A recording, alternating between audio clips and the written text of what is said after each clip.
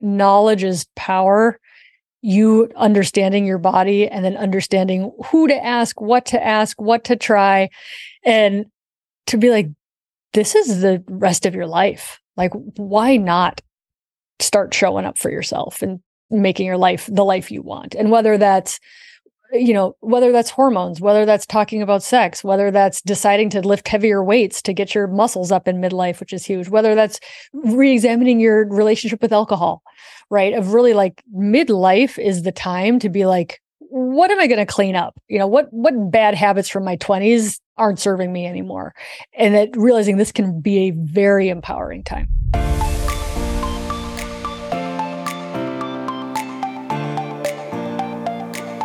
Hey friends, welcome to The Good Life with Michelle Lamoureux, a show for women in midlife who want to live happier, healthier, and more meaningful lives. I'm your host, Michelle Lamoureux, a self-love coach and the author of Design a Life You Love. And together we're going to be doing just that. Each week I bring on world-class experts, best-selling authors, leading entrepreneurs, and also do solo casts with the intention of inviting you to get connected to what you really desire from your life. This show is produced with love every week. There's inspiration and actionable tips in every episode because I want to see women playing a starring role in their lives instead of living on the sidelines. Be sure to join the Good Life community newsletter over at thegoodlifecoach.com for more inspiration and tips to live your best midlife. And make sure you're following the show on your favorite podcast player. I'm so glad that you're here.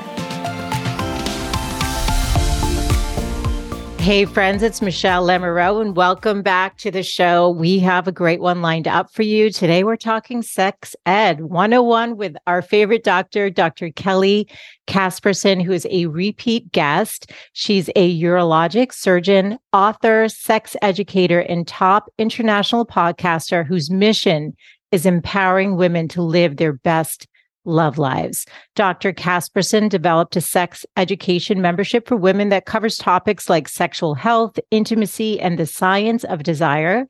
And she hosts the top-ranked podcast, You Are Not Broken, where she dismantles the myths women have learned and normalizes healthy, enjoyable sex worth desiring. She also gave a TEDx talk called Why We Need Adult Sex Ed. And I hope you're ready for class, ladies, because the doctor is here and we're going to jump in. Welcome back, Dr. Kelly.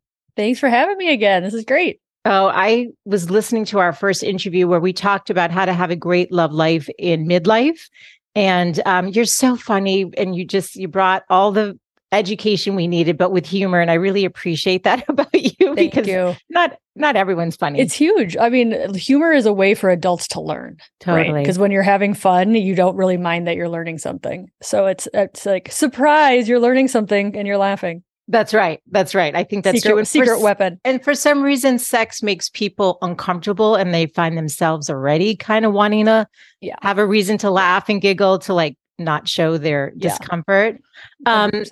I'm going to ask you a question that you kicked off your TEDx talk where you mentioned that you had a patient in your office crying because she had a sexless marriage and low libido. And at that time, I know that's changed, you said you didn't know how to help her. So take us back into Dr. Kelly then, and then you dived into the research because that would not be an issue for you now. So talk to us what happened. Yeah.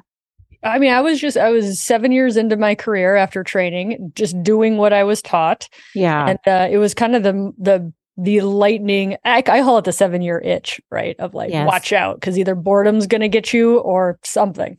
And I was ready. I was at the point where I'm like, you're good at what you do. You kind of just show up and put in the hours. And I was ready to be like, I need something that's interesting. Yeah. And that, can help people. And so basically, I think the universe just landed her in my office that day.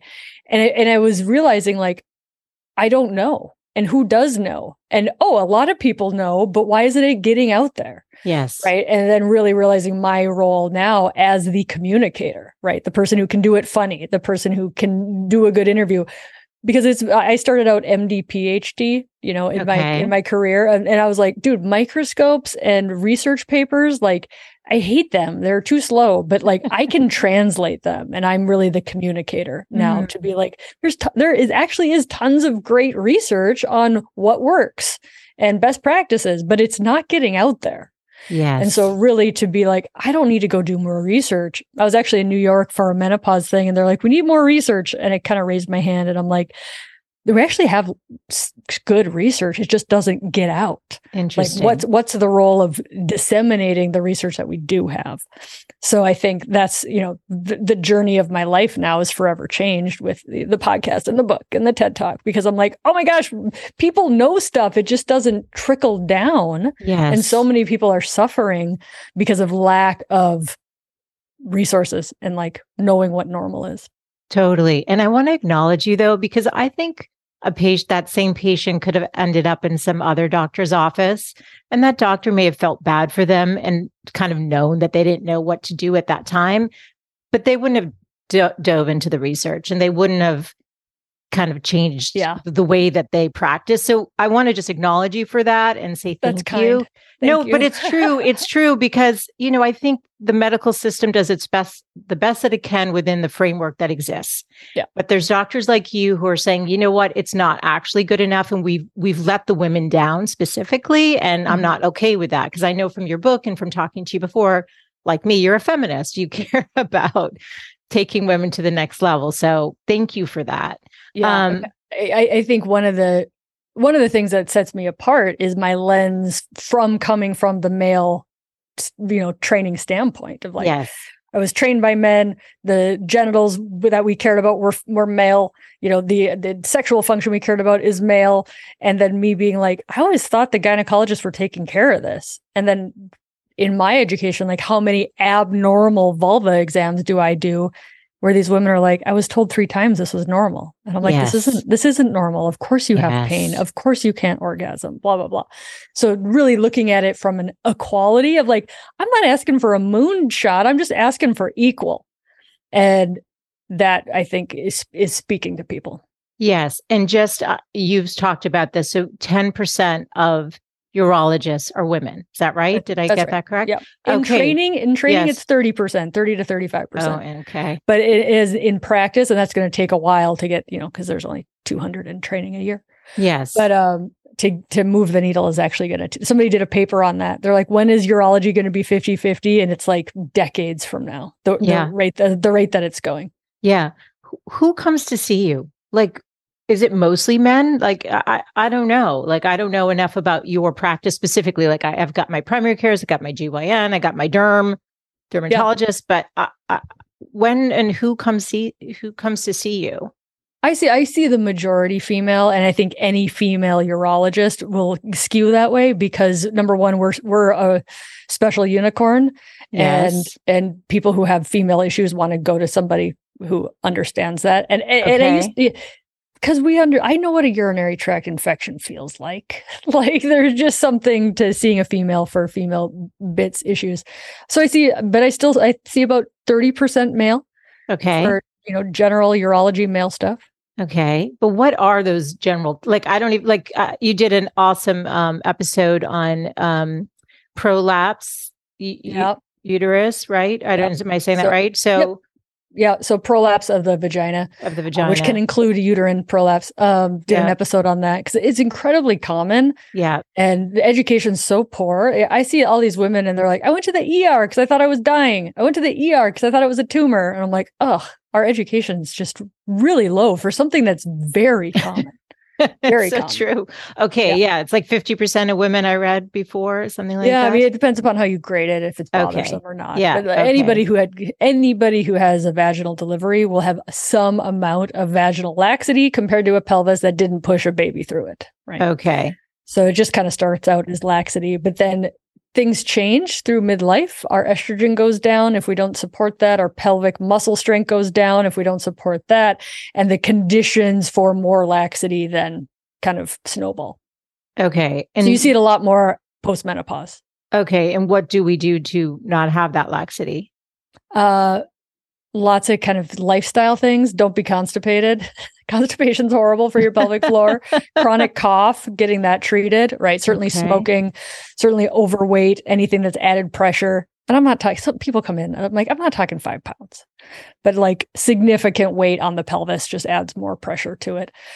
Keep our muscle strength up. There is a study showing hand grip strength, because that's easier to measure, right? Yeah. Is associated with less bladder leakage, less prolapse. So muscles matter. I know that there's a role of hormones in that because of collagen, right? Collagen strength layers, things like that. So hormones, if you choose to use them, are probably helpful. Your pelvic floor physical therapist is an amazing human. People don't know they exist. No. They're amazing. Okay.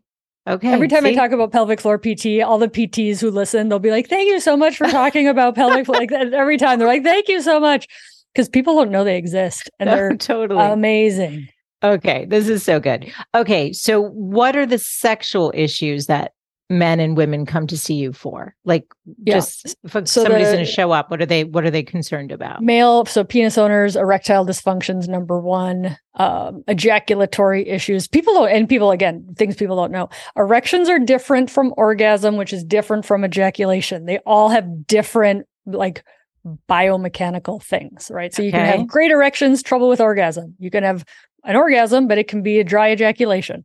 You can have a component of all the three, let alone low libido, which is different than your erections working, but can sometimes be tied in. Okay. And then other things for men would be Peyronie's disease, which is a curvature of the penis significant enough to either be painful or to prevent penetrative intercourse. So that's a scar tissue that can develop like along the shaft of the penis. Peyronie's disease. What else am I missing? Oh, premature ejaculation. So basically ejaculating too short of a time for you to find that pleasurable. Like you wish you could last longer. And we're not talking like it was 20 minutes and I wished it could be a half an hour. Like I just saw a guy, he's like, I ejaculated in 10 minutes. And I'm like, dude, you're normal. Because people don't know what normal is. We don't get any nobody knows what normal. Okay. Nobody knows what normal is. Yeah. So if you take a penis and you put it in a vagina, on average, they're going to ejaculate between 5 and 7 minutes. See, this is why this is good. No, thank you. And this is why I'm asking about the men too. For those of us who've got male partners, like it's good to know what issues they're dealing with too, because that might be impacting what's happening in the bedroom. Yeah, I mean, erectile dysfunction. Erectile dysfunction is very interesting. I just did an episode on my podcast about it. Yeah, I did a testosterone episode on it. But really, the canary in the coal mine for heart disease for men is how well their penis functions, because the penis has smaller arteries than your heart coronary arteries, right? And so the penis arteries tend to be affected first. Oh, wow. Yeah.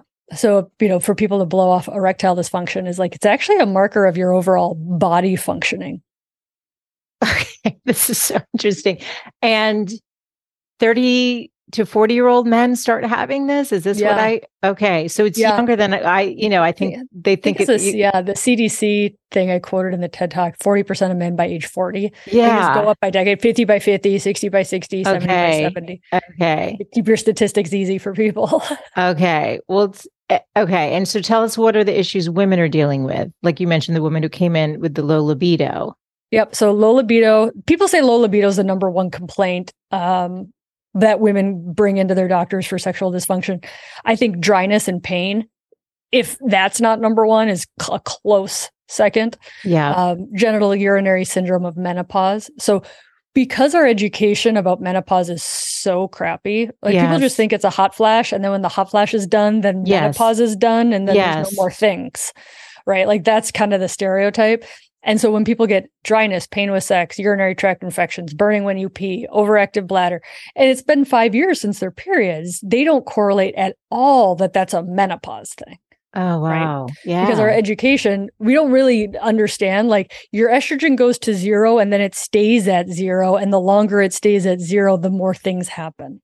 Okay. Whether that's osteoporosis, heart disease, you pick.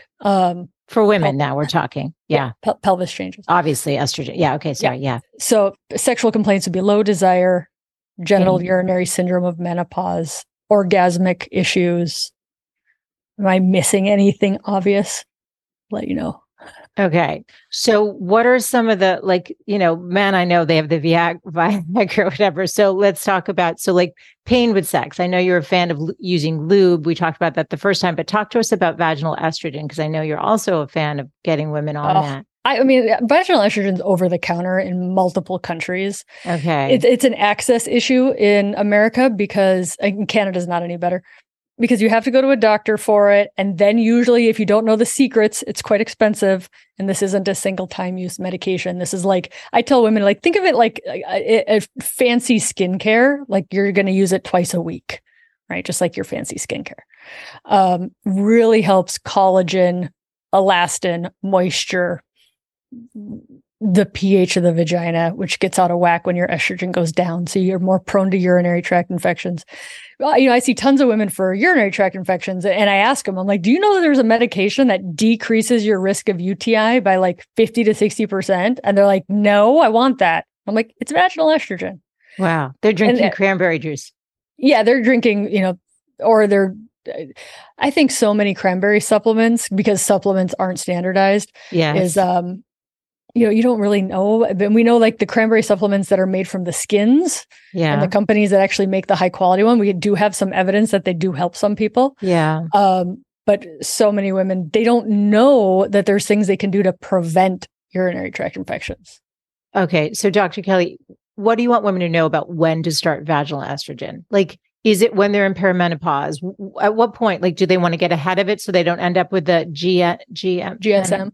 Yeah. I mean, that's the big question, right? Is because and this is how I always explain it. Western medicine's very good at treating problems. Yes. We're very crappy at preventing problems. Yes. Right. And so your question is a prevention question. Correct. Like, why do we have to, because it's always silly to me, why do I have to wait for you to have issues? Because for me, like I see women and they're like, I stopped having sex 7 years ago because it was too painful. Oh, and this can help. Wait, vaginal estrogen can help with vaginal pain during sex. Okay. Yeah. Now, pain with sex is complicated. It can be multiple different things. Yeah. But if it is because of genital urinary syndrome of menopause or low estrogen, vaginal estrogen is a game changer. It's dryness. Dryness then?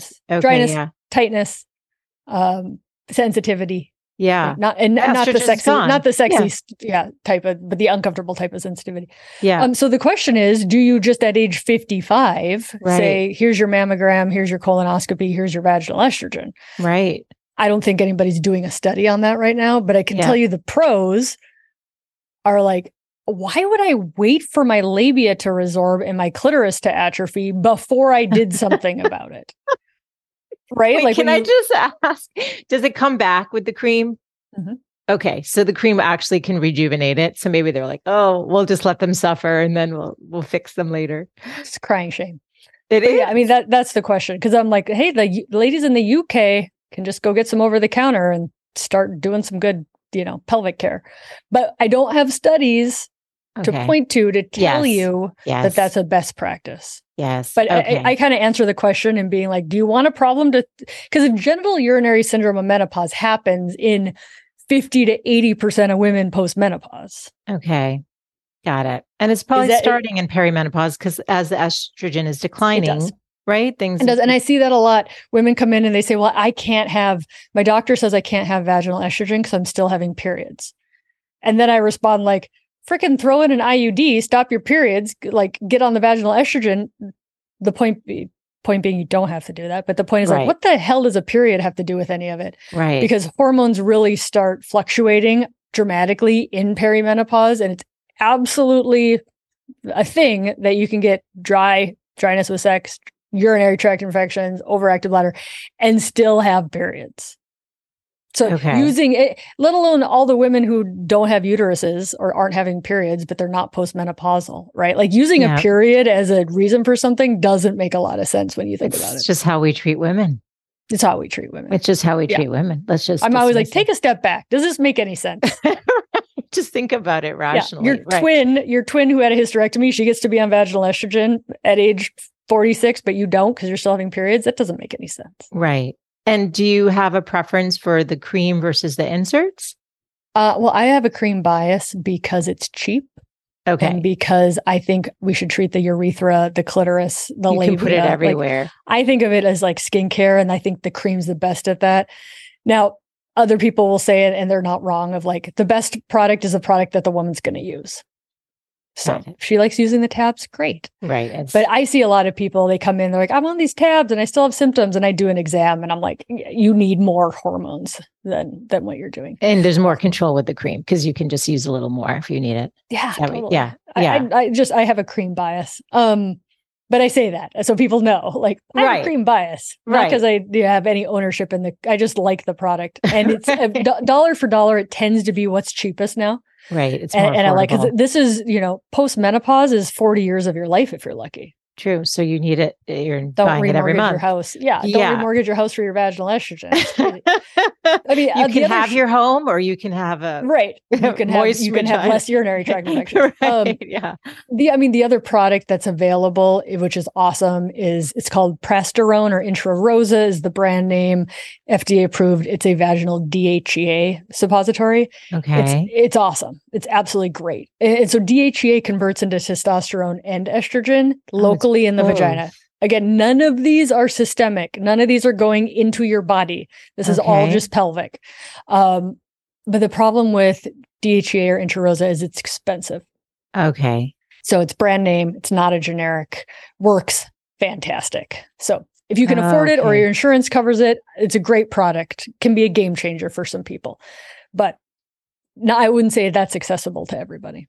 Okay. So in terms of the sex ed and what's maybe preventing sex, you talked about, the pain and the low libidos coming maybe from the fact that they're having pain, right? Oh, I don't know. And then the dropping in the estrogen. And then you mentioned a third thing, the lack of orgasm.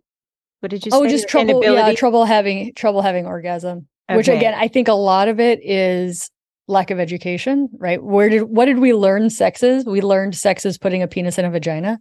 That actually achieves orgasm in about 30% of people. Yes. In best case scenarios. And in a lot of those people, it is with concomitant clitoral stimulation. Okay. So there's a lot of people that have never had an orgasm just because they've never given themselves permission to have their own orgasms. So they don't even know what their body needs. Yes. They have a partner who also doesn't know female biology. Right. They think it needs to be penis and vagina sex. Yeah. And so they're not stimulating the clitoris or doing anything to. And what about hormonally related? Like if you were having orgasms and not anymore? Yeah. Then the first thing I would do is be like, what's going on with your hormones? Are you breastfeeding? Are you, post-menopause? Do you need to get back on the hormones? Is your estrogen low? Is your testosterone low? Kind of all of that stuff. They are looking at some non-hormonal, the FDA-approved medication for hypoactive sexual desire disorder, which is Addyi or flibanserin, is non-hormonal, used for low desire, but they're having some good orgasm data come from people who use that too. So that's interesting. That's the role of dopamine in the brain. So interesting stuff. The ISSWSH is the International Society for the Study of Women's Sexual Health. At some point, they're coming out with orgasm guidelines. Stay tuned, but it's probably going to be a couple more years. It'll be nice when we have those. And who's doing the research? Are there women on that committee, I hope? Yeah. Okay. Yeah, no, I mean, ISSWSH is just for women's sexual health. Okay. It's just from, But I didn't know if all the doctors on the, doing the research are men. No. I don't know. We want some women in there. I think it's everyone. Okay, that's good. It's not the way it used to be then. Yeah, that's right. Doing the research, it's like, we hear about those guidelines will not include drink a glass of wine. Oh my God, that's right. And take an antidepressant and just go away. So tell us, sex ed. It's like, there's like an obsession, like every TV show, every comedy, like Friends, even Big Bang Theory. I just started watching that. Like I'd never seen it. Every episode talks about sex. Like everybody wants to talk about sex, except when they really need to talk about sex with their partners. So if you could wave like Dr. Kelly Casperson magic wand and like change sex ed, what would it look like? Because clearly, what we got in middle school, read chapter 1, you know what I mean? During so bad. Yeah, during study hall with your gym teacher. Disease and pregnancy prevention plan. Yeah, and that's right. The focus is all on disease and prevention of pregnancy. Correct. Mm-hmm. Right. So what would you do? What would it look like? Body anatomy. That the clitoris is as important as the penis. Yeah. Right? I mean, think of it. My sex ed showed pictures of the uterus and fallopian tubes and ovaries. Yeah, it was all the reproductive organs, right? Yeah, which I've never knowingly used to achieve pleasure during intimacy. But like women's bodies are completely erased from the conversation, which just shows how much we prioritize her sexual experience. Yeah. Right? So it's really anatomy knowledge, and then communication. Just better communication. And how do we get rid of the shame though? And the discomfort and the, you have to talk about it. Shame does not exist. I think Brene Brown said this, so I can't take credit for it, but shame evaporates in sunlight, or shame can't live in sunlight, right? Of like, if you expose it and be like, man, and people are like, how do you talk about it? And I'm like, you talk about it by saying how uncomfortable you are talking about it. Right? Like, you basically like you realize, oh, I didn't die. And that might have actually been good. And then realizing that the sex conversation is multiple conversations. It's not like we talked about it once. What do you mean you want to talk about it again? Of like, no, our bodies change, our relationships change. There's always stuff going on affecting your sex life, right? Yes. Of like, oh, check in. How are you doing? How do you think we're doing? How do you think our sex life is? You can have an amazing relationship and the sex isn't great. Yes. Right? And they're not like things that automatically go together. Conversely, you can have amazing sex and your relationship is not good. Right. So like people are like, oh, it should just be good. It's like, no, it's a different skill set, totally different skill set than like running a household and figuring out your retirement plan. Totally. Yeah. And you, like you mentioned, you could be having a kid, breastfeeding, have an ill parent, somebody's got, cancer, all these things. Health issues, some sort of health issues. So what would you recommend to like your patients or, the women listening? Like, what do you say about how to broach communication? Because I think you talk about it before it's in a problem, which is great advice. I mean, right? Ideally, right? Like you can talk about it when it's good. And, I love the saying, I think Rachel Rubin said it, of like, nobody's so good at sex that they can't get better. Of like, why talk about it when it's good? I mean, how much do people like knowing when things are good? It's fun, right? Like, things good for you? Yeah, totally. You? Yeah, awesome. Sweet. Right? Like, so they're not so that we can talk about this now, because if it's not at some point, I want to be able to talk to you about it. So I do want to talk about it when it's good to set us up for when it's not good. And kind of normalizing the fact that like sexuality and sex lives and relationships ebb and flow. Yeah. And what turns us on when we're 56 might be different than what turned us on when we were 24. Totally. And that's okay. And really, I think that's another part of sex ed is like body knowledge of like, sometimes penises don't always cooperate. Sometimes you need more lube than other times. Like, that's just that's how bodies are. And really this body, like, I think that fits into like this body acceptance. Right. Of like, these are not perfect machines. They don't always operate on demand. Like, we need to be, loving and flexible. And if you can laugh, like, bonus points. Like, we're just trying to figure it out, trying to have some fun in this, meat suit we were given. Just try to figure it out. In our meat suit. So, well, what do you say? Like, you had mentioned in your book and the TED Talk too, that, oftentimes when there's like somebody with the low desire, that the other partner blames that person. So if that's a common issue, how do we address that? Yeah, that desire discrepancy in a relationship is normal. First of all, we just standardize that. Like, you like Italian food and your partner likes Mexican. Like, you're not fighting over that, trying to make him like Italian food more, right? Okay. Like, you desire different things at different amounts in your life. That's normal. Sex is one of those things. Okay. And you might desire it more now, and he might desire it more in 5 years. Also very normal, right? And so understanding all of those dynamics, because so many people, they get very isolated, shame-based. Everybody else is having amazing sex lives. I know this. No, you don't. You never, they're lying to you, even if they're telling you it's all good. But so many people are like, everybody's having great sex except for us. Probably not. Right? Like, that's not what the statistics say. So just really normalizing people's experience. And then that, a desire issue is a couple's problem. The blaming, the shaming, the pointing, the you should, you better, you ought to, or else. Like, that is not helpful behavior. Okay. Do you find that like Gen X are less likely to go the doctors than like the millennials? Like, are you seeing anything generationally where there's more comfort at a certain, maybe the boomers don't really want to talk about it? I don't know. I was just curious. Are you seeing that in your practice at all?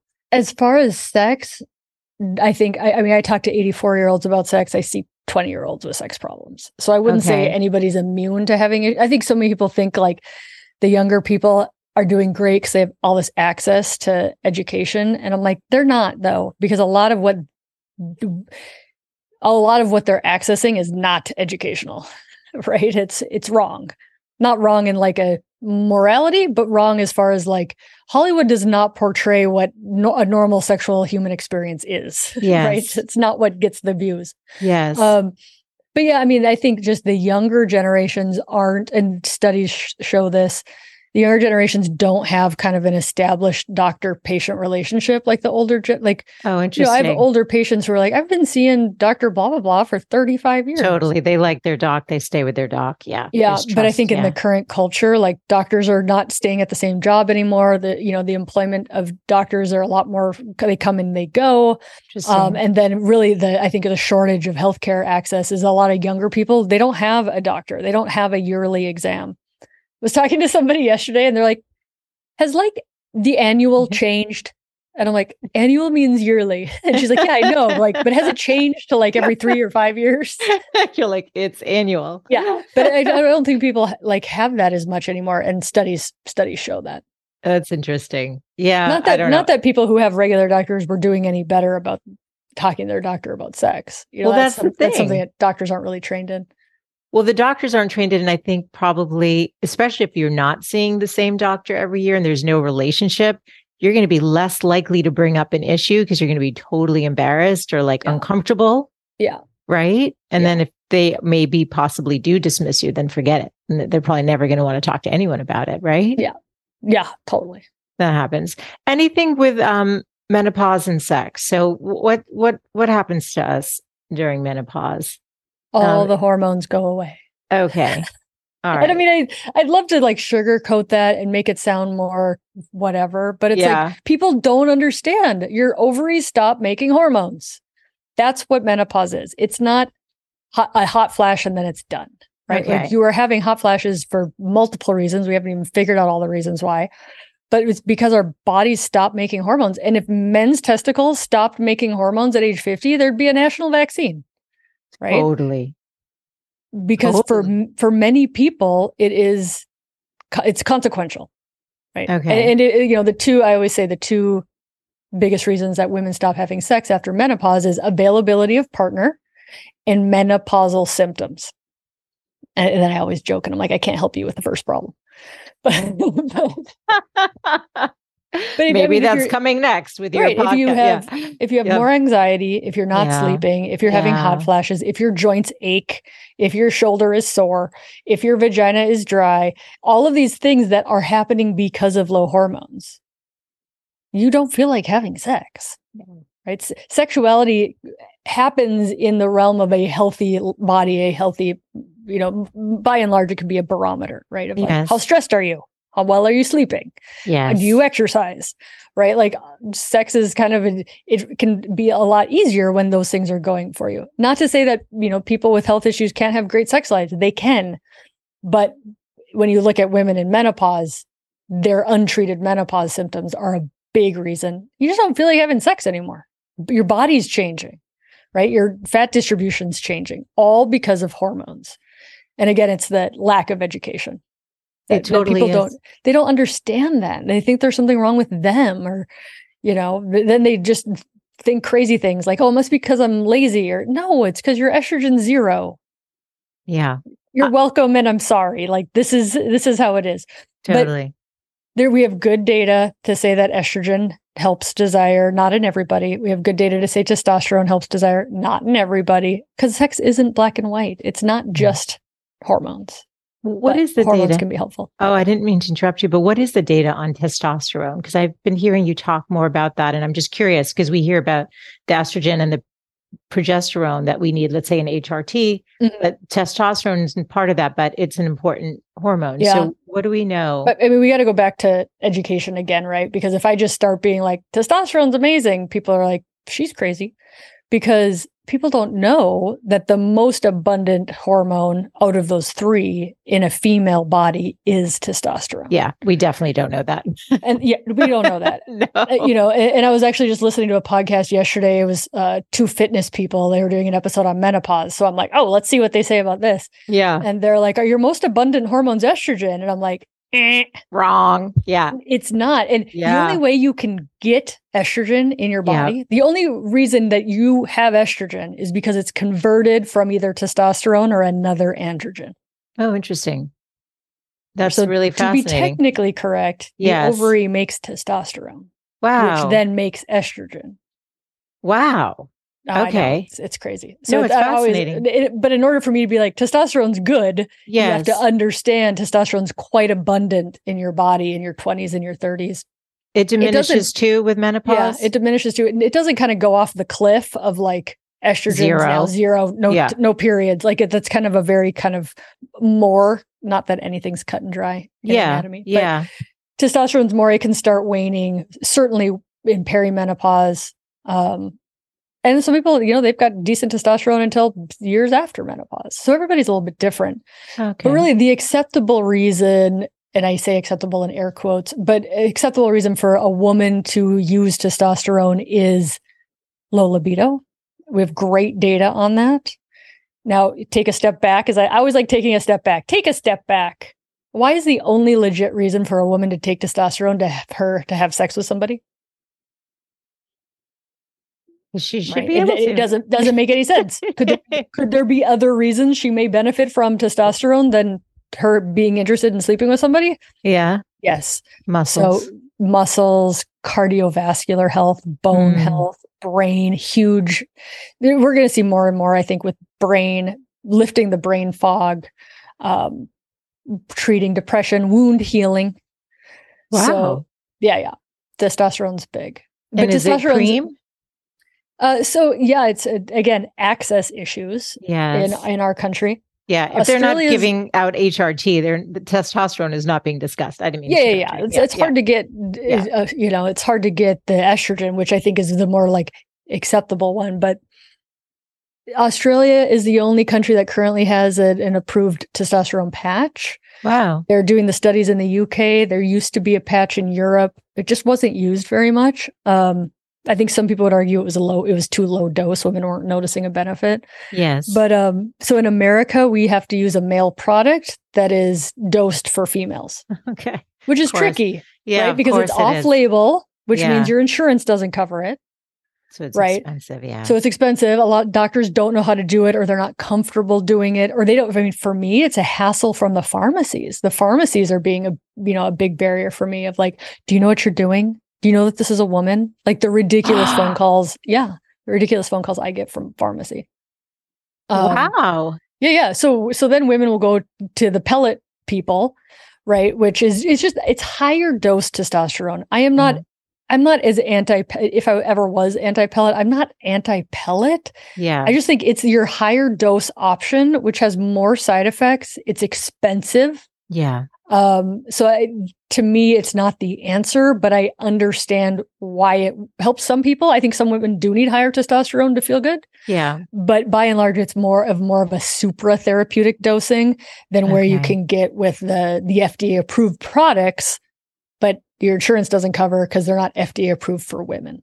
Okay. And Dr. There's Kelly, your long testosterone. That's like an entire podcast. Well, I think my audience is pretty well educated now with all the different people who have come on. And I want the advice to come from a doctor. Like you said, you were listening to two fitness professionals talk about it. I want the people who've done the research and have access to the data and are seeing patients and, have that experience. But who does a woman seek out? Like, I have a feeling that most urologists probably aren't as educated as you. Is that a fair guess? I mean, like who would a woman have this conversation with? I mean, I did not become knowing what I know because of my training, right? Like I had to go learn all this, and that's not something we all have the bandwidth or interest for. If you're not taught this, as you're coming up, how are you going to get it unless you have like a lightning bolt moment like I did? So if a friend went to you and they couldn't go to you, for example, who would you send them to? Would you send them to their gynecologist or to another, like? God, do not get me wrong, freaking love the gynes, but in my experience, it can be very hit or miss. Okay. You've got people who are like menopause certified. They're on top of it. They're like, all of the hormones, let's do it safely. Let's find it inexpensive. Like, that's my dream, right? Okay. It's like, yes. safe, appropriately dosed, inexpensive, because this is not a one-time thing. Yes. That's my dream on the hormones. Okay. But then, you got other gynes who are like, this is just what aging is. Deal with it. Have a glass of wine. Suck it up.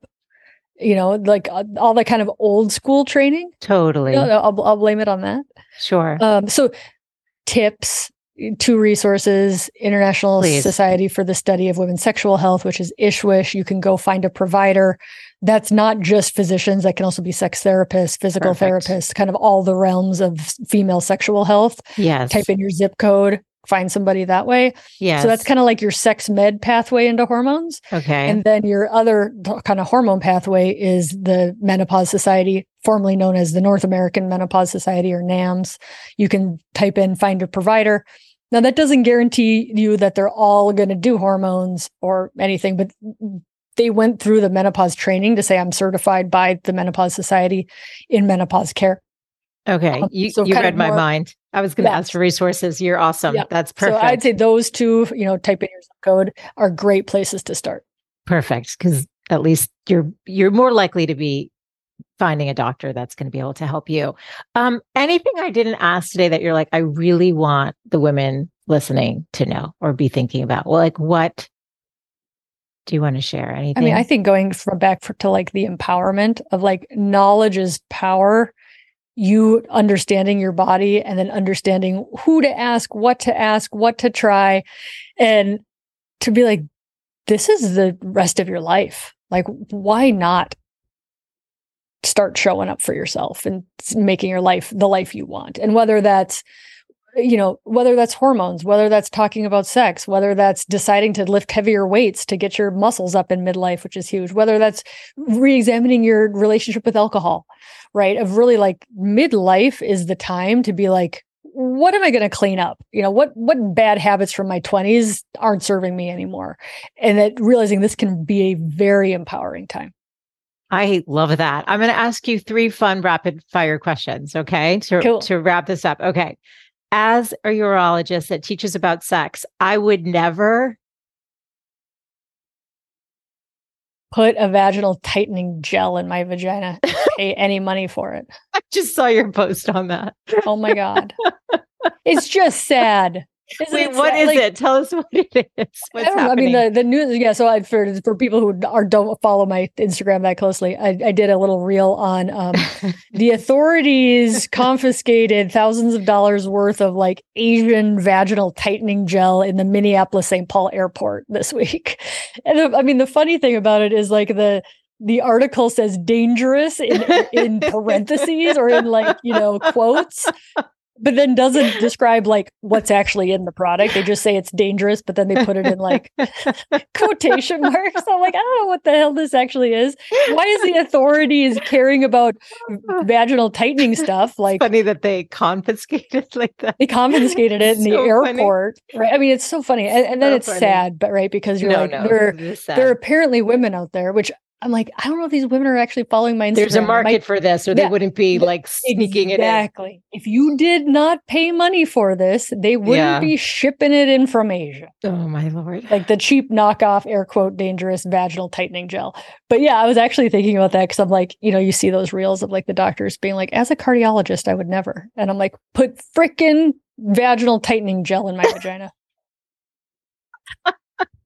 Okay. And as a urologist that teaches about sex, I always you are not broken and use lube. I love it. Okay. And I just like to ask my guests, since it's called The Good Life, what does living a good life mean to you, Dr. Kelly? Living your life, not living a life because of how you think you should or what somebody else wants you to do, or making sure you're perfect enough or enough of something. Like, a good life is like, I fully know I am living my life. That's pretty kick-ass. Yeah, that's kick-ass. And I want that for everyone listening. I always love connecting with you. All of the show notes for today will be over at thegoodlifecoach.com. Dr. Casperson's book is You Are Not Broken. That is really at the heart of actually what we're talking about. And it's Stop Shooting All Over Your Sex Life. I'll have the links for this on the show notes page with the first interview that I did. Direct everyone to where you like to hang out, Dr. Casperson, and I'll have that on the resources page too. I like to hang out on Instagram. So it's Kelly Casperson MD on Instagram. That's also the website, Kelly Casperson MD. And then the podcast is You Are Not Broken. Okay. And I'll have links for all of that over at thegoodlifecoach.com. Share this with your friends. This is how we do it. Communication was one of the big takeaways from today. Let's get talking. Let's not be embarrassed. Let's be empowered. Let's have a kick-ass midlife and really, enjoy ourselves. And we've got information now that we didn't have before. And I'm so grateful to you for the work you're doing and the way that you show up too. You're truly special. And it's really such a pleasure connecting with you. So thank you for taking the time to be here. Thanks for having me back on. Yeah, thank you. Thanks so much for tuning in today. I hope you gained some new information or inspiration for your life. That is the essence of this show, is to really wake up to what's possible for you, to reclaim your beautiful voice, and to really learn to love and prioritize yourself. So if you gained any value from any of the conversations you've tuned into, make sure to subscribe on your favorite podcast player. You can do that right now on your phone. And please do consider leaving a rating and review if you have yet to do so on Apple Podcasts. It's actually how more women can find the show. And I really want to grow a community of women who are loving themselves and living full on. So thank you as always for tuning in. And I look forward to reconnecting with you next Wednesday. Bye for now.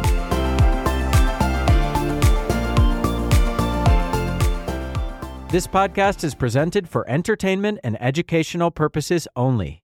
Any information provided is not intended to be a substitute for medical, mental health, or other professional advice.